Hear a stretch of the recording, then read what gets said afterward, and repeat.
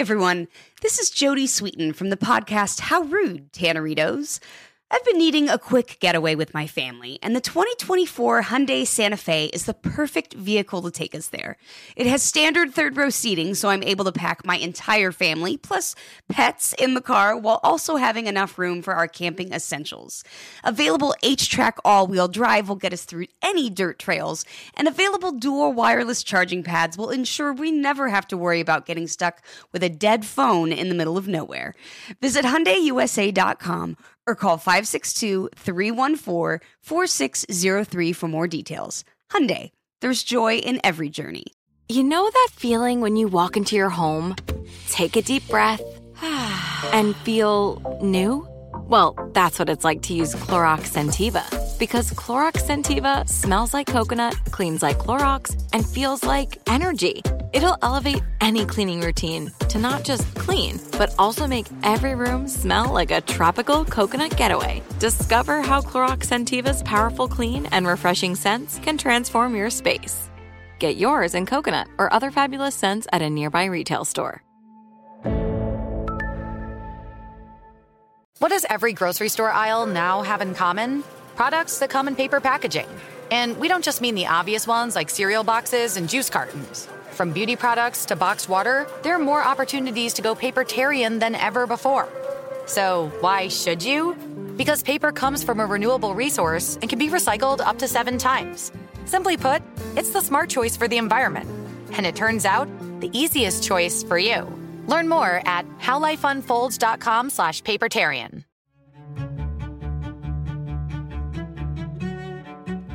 She says at one point in that lecture, language can only arc toward the place where meaning may lie. And it ends on a note of hope for what can happen when you stop marginalizing the other, when you stop seeing the person totally as only different from you, but not connected to your humanity. That was Dr. Marilyn Mobley talking about Toni Morrison and the lecture she gave when she won the Nobel Prize for Literature. Morrison was the first African-American woman to win that prize, and the New York Times called her the towering novelist of the Black experience. I'm Elaine Verveer, and this is Seneca's 100 Women to Hear. We are bringing you 100 of the world's most inspiring and history-making women you need to hear. You may have encountered Toni Morrison's books on the bestseller lists, or in a college class, or through Oprah's book club. Among her best-known works are The Bluest Eye, Song of Solomon, and Beloved. Dr. Marilyn Mobley knows Morrison's books well. She is a former president of the Toni Morrison Society and professor emerita of English and African American Studies at Case Western Reserve University. Listen and learn from Dr. Marilyn Mobley why Toni Morrison is one of Seneca's 100 Women to Hear.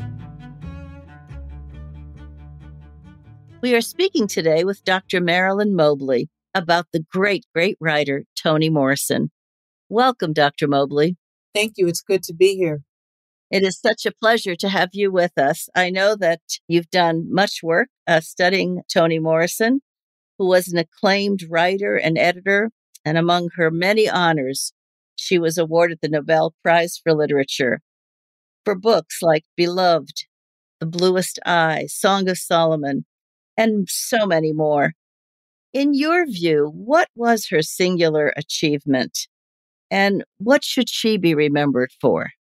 I thank you for that question. I always wonder about the word singular when I think about Toni Morrison. She always seemed larger than life to me. But I think she should be known for being a phenomenal writer who made space for 2 things at once. Unapologetically affirming the humanity of Black people, especially Black women, and of critiquing the racial imaginary and its effect on the well-being of this nation. I think she just did such a wonderful job of holding both of those things in place. Unapologetically affirming the humanity of Black people and routinely critiquing how race and racism operated in this country. And she did it better than some. I think she'll also be remembered for being able to talk about these issues with language, narrative, and eloquence that had a kind of piercing clarity about them. She was able to talk about unspeakable things unspoken, as she called them. And other people may have tried, but she was able to get our attention in ways that other people could not. And I mentioned the word humanity, and I guess what I would add to that is complexity, because it seems to me before Toni Morrison, some of the representations of Black people were simplistic and lacking in depth. But after she began writing, many of us felt the complexity that we know to be part of our community suddenly came to life on the page, and everybody had to take note. Yeah, she not only moved us by the way she wrote and her work, but she certainly broadened our depth in the way that you just said, depth of understanding. Now, you mentioned that she brought us in many ways the Black experience in America through her writing, usually, obviously, from a female perspective. So how did being a woman inform her writing or perhaps make it special in some way? I really like that question because I believe she recognized how in the works of other people, Black women were often marginalized or dismissed or minor characters. And in her writing, Black women became center. We were able to see ourselves in writing at the center of the story instead of as add-ons or as minor characters, as marginal characters. And even when she wrote and had male characters at the center, such as with Song of Solomon, the protagonist in that book, Milkman Dead, is a man. And in one of her later novels, in the novel Home, the character Money is at the center. But even in those novels where men have more of a central role, which was different from most of her works, she still had women being critical to their lives and showing the importance of women, even in the lives of men. And I just think for many women readers, that was important to understand that we were the center of our narratives, not always the center of somebody, not always the margin of someone else's narrative. And that was really important for her. And it was really important for her readers. And many of the critics talked about that. Often in my classes, I was teaching her by herself. Sometimes I was teaching her in a course for women writers. Often I taught her, of course, in a course that was African American literature or American literature. But there was nothing like teaching in a course that was for women writers so that women could see how this woman writer treated our stories and our lives. So interesting. What was it that drew you to her writing? Because you obviously can speak about her with great depth of understanding. Well, I will say that the first thing that attracted me to her is probably not very literary at all, but it's the fact that she was from Ohio. She was an Ohio writer from Lorain, Ohio, not far from my hometown of Akron, Ohio. And when I read The Bluest Eye and saw the name of my city in the novel, I said, oh, this is a wonderful writer. All things are local. That's right. That's right. So I must admit, it's kind of a shameless admission that I was attracted to the fact that she was an Ohio writer and a Black woman writer writing about small town life in one sense and also writing about what it was like to be a Black girl in America. I was just totally attracted to that. And even though she was talking about poverty and I didn't grow up poor and she didn't grow up poor, we knew poor people in our community. And that's partly what she's doing in that novel is saying there are people who are often othered,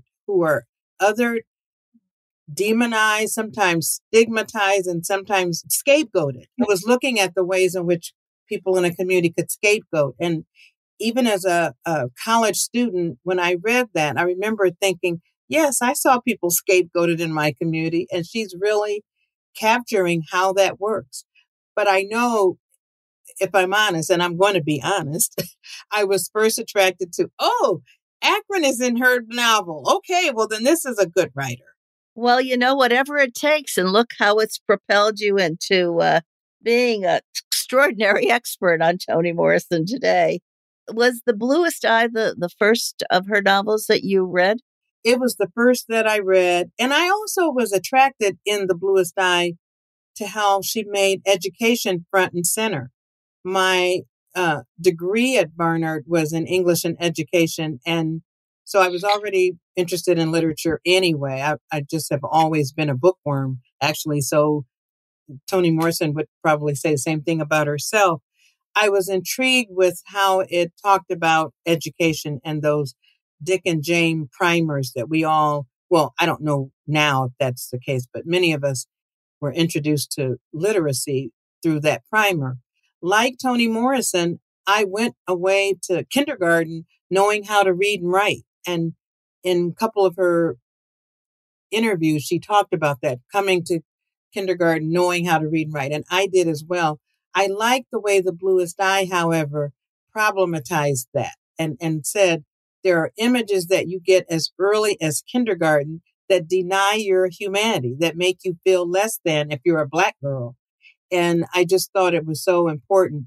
I quickly caught the bug. And so as soon as Sula came out, I read Sula because Sula was about female friendship. And many women can relate to this. Sometimes it happens in high school. Sometimes it happens in college. But Toni Morrison captured that phenomenon of women starting out the gate as very close friends and then going separate ways. Sometimes because one goes to college and one does not, as it happened in that novel.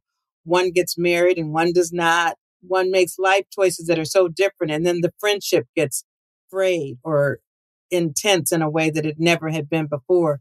And I just think she captured that so well. I was really drawn to that novel for what it said. I had seen it in my own life of having friendships. And once I went away to school, people weren't sure what would happen to the friendship. And Morrison just interrogated that with laser focus. Now, I know she died in 2019, but if she had lived, she'd be 91 this month. Tell us about her childhood and her young adulthood. You already told us she grew up in Lorain, Ohio. But what was it about her growing up that turned her into a writer? I think that's a wonderful question because I don't know that she always knew she was a writer. But when I look back on what I learned about her life from my own reading, and even in the documentary on her called The Pieces I Am, which came out the same year of her death, there was lots of fodder. There was lots of evidence that she would become a writer. There was a lot of storytelling in her home. Her mother sang in the church choir and was always at home singing. When she was a teenager, she worked at the local library, and she fondly used to tell that she didn't really do her job so well because they would catch her reading all the time. She was supposed to be shelving books and she was reading. And so I would say as an English professor, for me, she was getting prepared. She was getting prepared to write by being immersed in books and by being immersed in the storytelling tradition she heard in her home and the ear for music that she got from listening to her mother sing.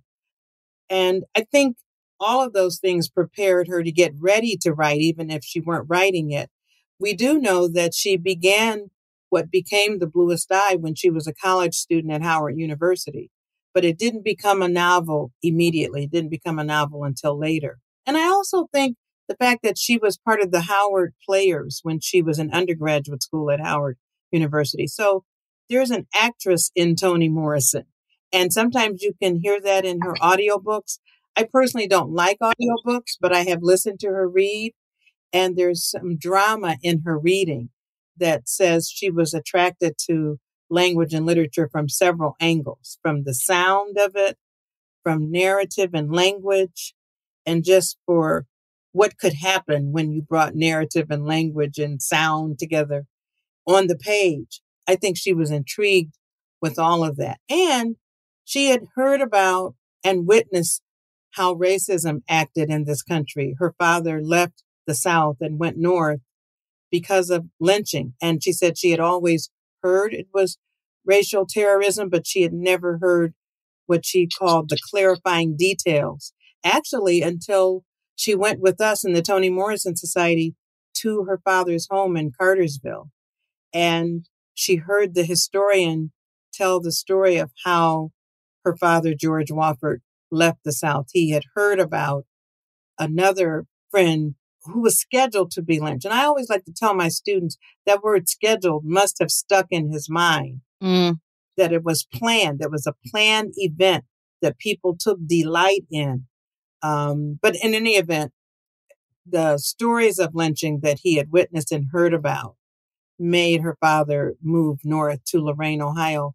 And so I think all of this history and family history and national history shaped her consciousness. And then her job as an editor at Random House gave her an opportunity to be on both sides of the publishing world. You know what I mean? So she was helping other people come into the spotlight as writers. Claude Brown, for example, she helped publish the autobiography of Angela Davis. And I think sitting at the table as an editor also developed her own ear for writing and for language. And her editor even said at one point he had to say to her, "You need to go ahead and be a writer." And it took her a while before she claimed it, so I think that's a gender issue, that she knew she was writing, but she wasn't quite ready to call herself a writer. I think a little bit of timidity may have been part of it early on, but after a while, she just fully embraced it. Seneca's 100 Women to Hear will be back after this short break. Hey, this is Jodie Sweetin from the podcast How Rude, Tanneritos. As a nostalgic voice from your past, I'm here to remind you that amongst the stressful and chaotic existence we live in 2024, you deserve to get away. It's time for a vacation, no matter when you're hearing this. And let me tell you how you'll get there. The 2024 Hyundai Santa Fe. Want to bring the family to the mountains with the Santa Fe's available H-Track all-wheel drive? Well, it's got standard third-row seating and available dual wireless charging pads for the kids who just want to stare at their phone and not talk to you. You know what I mean. Visit HyundaiUSA.com or call 562-314-4603 for more details. Hyundai, there's joy in every journey. Are you tired of your scented cleaning products smelling and cleaning like meh? Then it's time for an upgrade with the power of Clorox Scentiva. With an uplifting scent that smells like coconut, Clorox Scentiva gives you powerful clean like Clorox, but a feeling like being transported to a tropical island retreat. Imagine putting your phone on Do Not Disturb, tuning out all the constant, just the feeling of warm sand in between your toes and a fruity drink in your hand. The ones with the little umbrella. Refresh your home to feel like an all-inclusive vacation by getting Clorox Scentiva. Also available in grapefruit and lavender scents at a nearby retail store. If you use paper, you're a human. But if you choose paper, you're a papertarian. Someone who lives a paper-based lifestyle because it has a positive impact on the planet. And also because it's the easiest choice you'll make all day. Seriously. It's as easy as reaching for boxed instead of bottled water. It's as easy as opting for beauty products that come in paper packaging.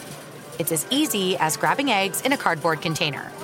And that's all in one trip to the grocery store, which, if we're being honest, you were planning to go to anyway. But paper isn't just an easy choice. Papertarians know that it's the smart choice, too. Because paper comes from trees, a renewable and sustainably managed resource. And paper products are designed to be recycled. In fact, when you choose products that come in paper-based packaging, those fibers can go on to be recycled up to 7 times. So why wouldn't you go papertarian? I'll wait. Learn more at howlifeunfolds.com/papertarian.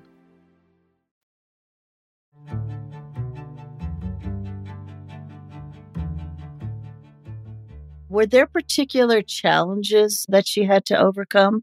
Well, I think I've mentioned a couple of them already. She had to balance being a single parent, which I think is important because sometimes people don't think of famous people having some of the same challenges that other people have. So she had a period when she needed her family back in Lorain to help her with her parenting. She had to deal with the challenges of manuscripts being rejected at first. Even though they had some acclaim, they didn't have the acclaim of her third novel, Song of Solomon. Those first two novels didn't. And so there was just the reality of sometimes you're going to be rejected. Sometimes you're going to realize you're in a male-dominated world and expected to write a certain way, and that's not the way you're going to write. And I think she had some challenges around that. But after a while, some of that began to drop away. As I said, she later began to embrace herself as a writer and knew that that's what she wanted to do. And the editing was less attractive once the writing life really took full force in her. Now, you knew her personally. Tell us what she was like as a person. And I also know that you're the founder and former head of the Toni Morrison Society. And perhaps you can tell us about that as well. Well, I'd like to clarify that I'm one of the founders. The actual founder of the Toni Morrison Society is Dr. Carolyn Dennard, who at that time was at Georgia State, if I'm not mistaken, Georgia State University. And we met at the Conference for American Literature, the American Literature Association. And at that conference in 1993, this was May of 1993, Dr. Dennard came to me and she said I was the first person she wanted to tell about this idea. She said, I think it's time for Toni Morrison to have a society named after her. And she would be one of the few living writers. Most of the societies are after writers who are no longer living, like Zora Neale Hurston and F. Scott Fitzgerald and so on. And I agreed with her that it was time. And we formed the Toni Morrison Society. I think at that time there were about 19 scholars at the conference who said, yes, they agreed that it was time, and we signed on. And we just began working after that to host conferences. That was a conference where she went with us and went down to Cartersville to her father's home. And we began hosting conferences, and she came to every single one, including the one we had in Paris. And if I'm not mistaken, there have been 8 altogether. I'm no longer on the board. I'm still a member, but I'm not on the board. In any event, the last one was before she died, which was Toni Morrison and her life as an editor. But we had each of those biennial conferences scheduled so that she could be present, and she was there. And it's at those conferences that we had a chance to get to know her a little bit better.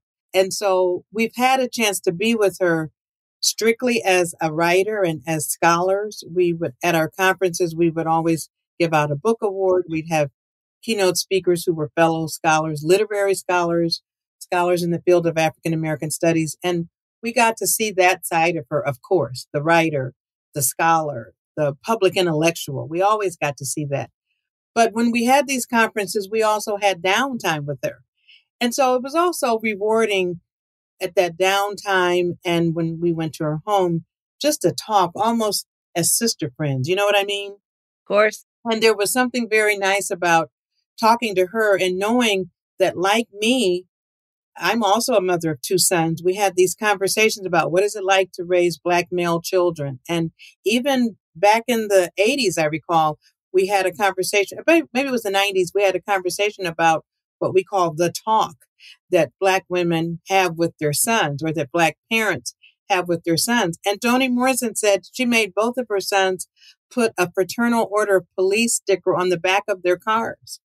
And I remember thinking, this is so important. It felt heavy on one hand, and yet it brought in her humanity in a way I hadn't thought of it. I hadn't thought of, well, like other Black women, she has to help her sons navigate what America is like racially. I hadn't thought about that. And as soon as she said it, I thought, I'm going to tell my sons to put a Fraternal Order Police sticker on the back of their cars.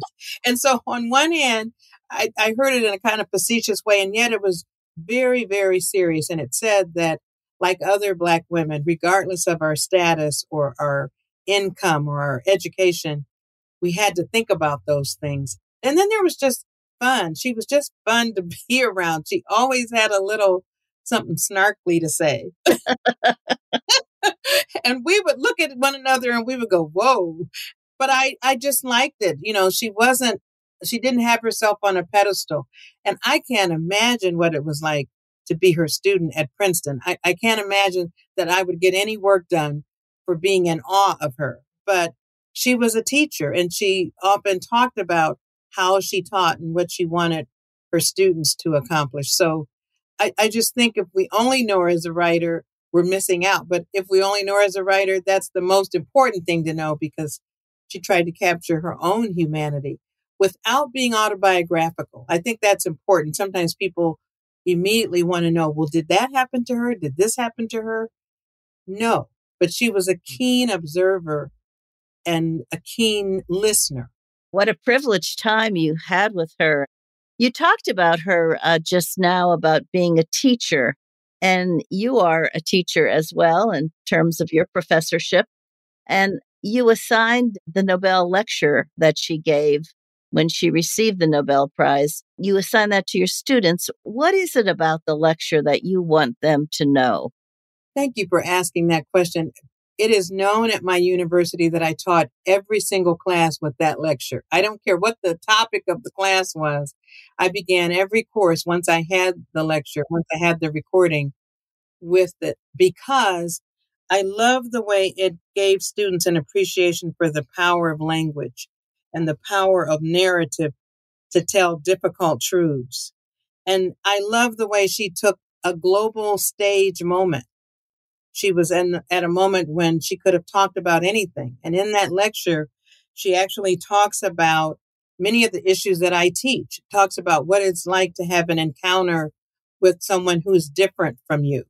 The young men in that narrative have an encounter with an older, I say young men, they were young people. I don't know what their gender now I think about it, but they had an encounter with an old, blind Black woman.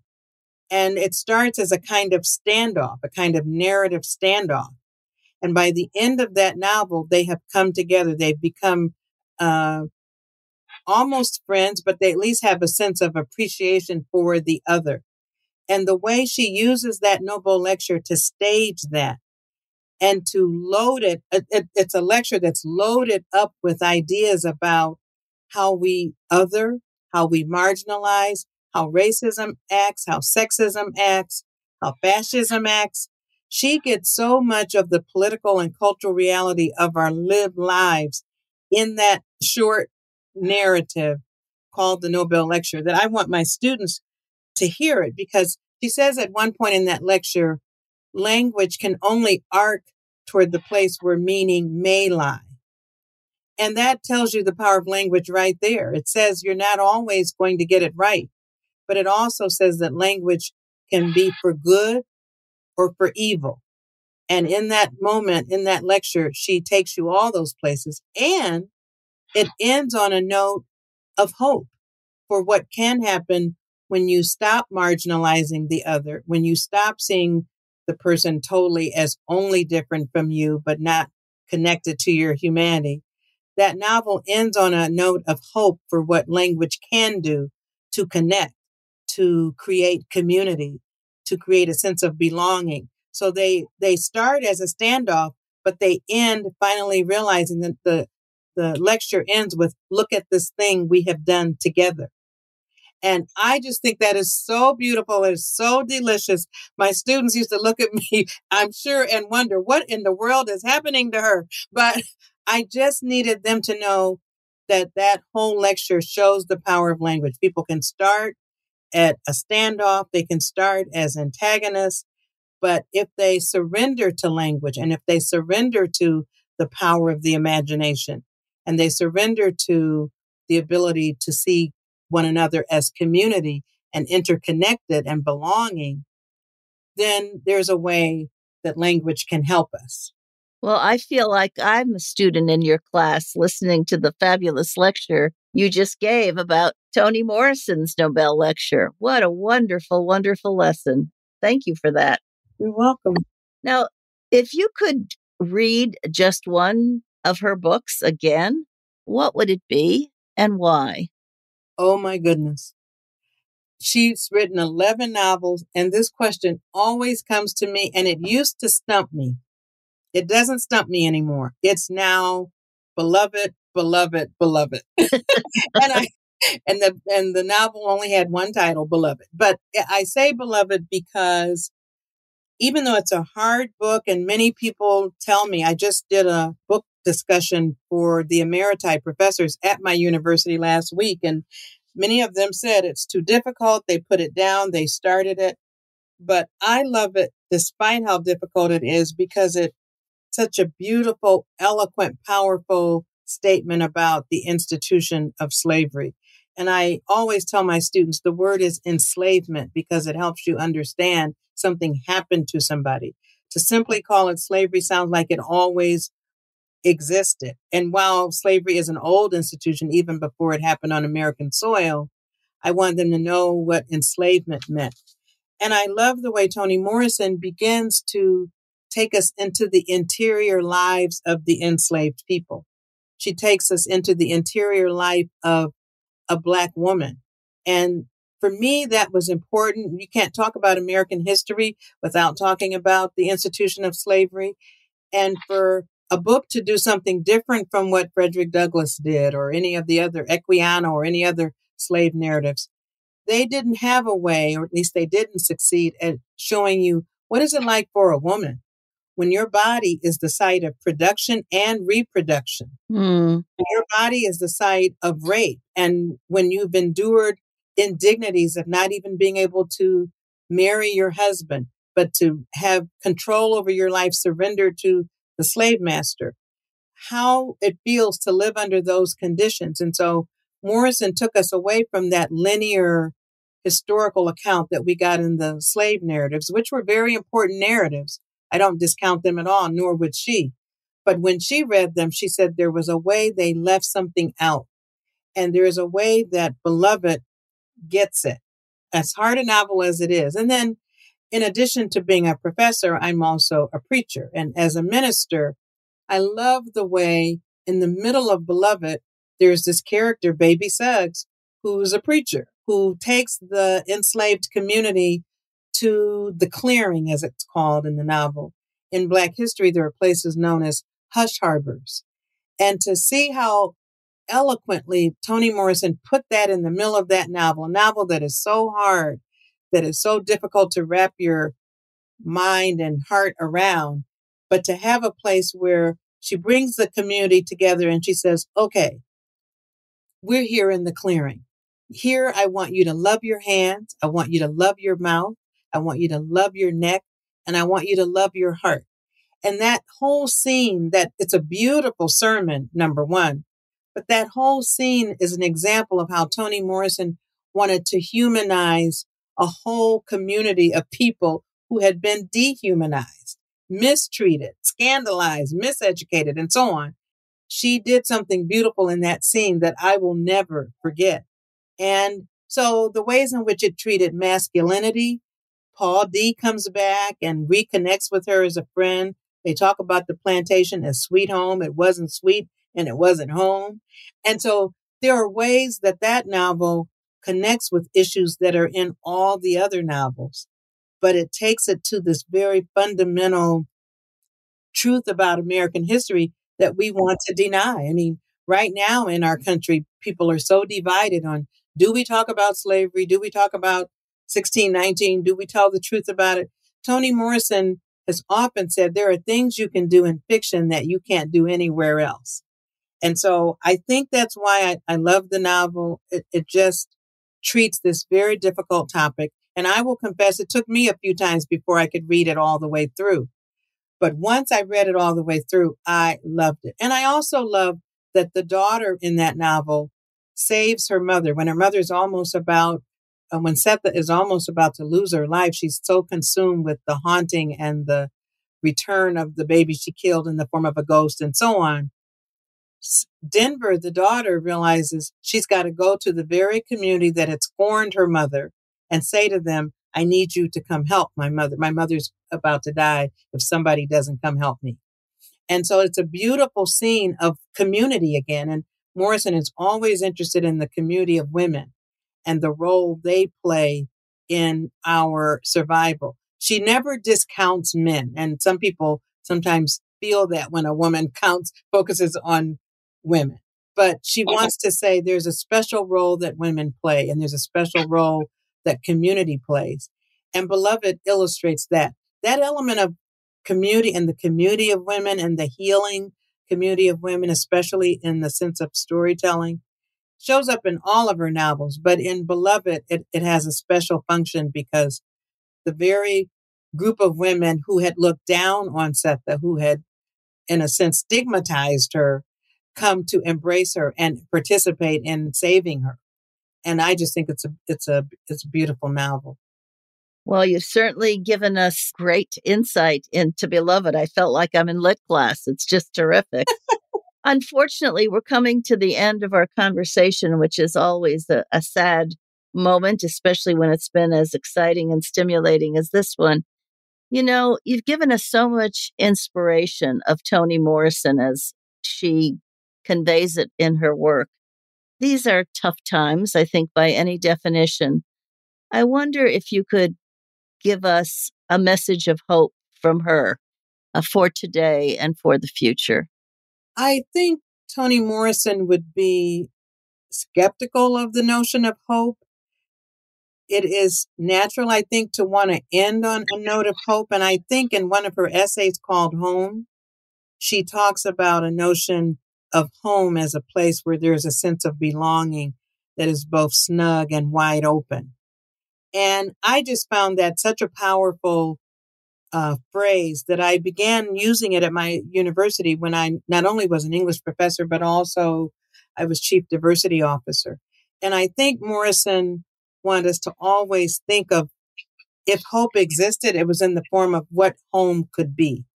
And if home could be both snug and wide open, then there was hope for us. As long as there are people struggling for home to be snug, which means you have a sense of belonging, like it is a place for you, and it could be wide open, your imagination, as she says in Beloved, the only grace you could have is the grace you could imagine. I think Toni Morrison always wanted us to think of home as a place that, wherever it was, a space that was both snug and wide open, where you could have a sense that you belonged and you could reach your full potential. I think she was always writing with the hope that a community that had been demonized would know that the future was, as the end of that lecture says, in our hands. But it's in all of our hands, not solely the hands of Black people. It's also in the hands of white people. Will we reach out to one another to create that idea of home wherever we reside, being both snug and wide open? I think she had some hope. She was very depressed, I think, often about how we were living out this thing we call democracy. But I think in that essay, Home, she was expressing the only hope she had as a writer, and that is that there would be what the imagination could do and what she could do in literature. But it was also a hope for us that we would get to that space of snug and wide open. Thank you so much for this wonderful conversation, for the insights into Toni Morrison's writings that you so eloquently conveyed. Thank you so much, Dr. Marilyn Mobley, scholar and friend of Toni Morrison. Thank you. Thank you for having me. I enjoyed it. How fortunate we are to have Dr. Mobley give us those insights into the remarkable Toni Morrison. Here are 3 things I took from that conversation. First, at Seneca Women, we often talk about the importance of amplifying women's voices. Toni Morrison gave voices to Black women who had gone unheard for generations. As Dr. Mobley said, Toni Morrison spoke about what was unspoken. She painted full, complex pictures of people who had been stereotyped and marginalized. Second, in books like Sula, Morrison reminds us of the richness and intensity of female friendship and how our friendships influence us throughout our lives. Finally, Toni Morrison gives us a unique perspective on the concept of home. Our home, says Dr. Mobley, is a place of both imagination and snugness. It's where we belong and the place where we can reach our highest potential. Tune in next week to hear about our next featured woman and discover why she's one of Seneca's 100 Women to Hear. Seneca's 100 Women to Hear is a collaboration between the Seneca Women Podcast Network and iHeartRadio, with support from founding partner P&G. Have a great day. Hey everyone, this is Jodie Sweetin from the podcast How Rude, Tanneritos. I've been needing a quick getaway with my family, and the 2024 Hyundai Santa Fe is the perfect vehicle to take us there. It has standard third-row seating, so I'm able to pack my entire family, plus pets, in the car, while also having enough room for our camping essentials. Available H-Track all-wheel drive will get us through any dirt trails, and available dual wireless charging pads will ensure we never have to worry about getting stuck with a dead phone in the middle of nowhere. Visit HyundaiUSA.com or call 562-314-4603 for more details. Hyundai, there's joy in every journey. If a new house is on your wish list in the next 5 years, grow your savings faster and experience your dreams with an Ohio Homebuyer Plus account from Kemba Financial Credit Union. A savings account specifically designed to save for a new home, where you can earn 7% APY, a $500 matching bonus, and a $1,500 mortgage closing cost credit. Learn more at Kemba.org. Offer expires March 31st, 2025. APY equals annual percentage yield. Restrictions apply. NMLS 292230. Equal housing lender. Federally insured by NCUA. This is Ashley Iaconetti from the Ben and Ashley I Almost Famous podcast. Tennessee just sounds perfect. Whether that's live music, the crack of a campfire, or kids laughing on an adventure. To start planning your trip, visit tnvacation.com. Tennessee sounds perfect.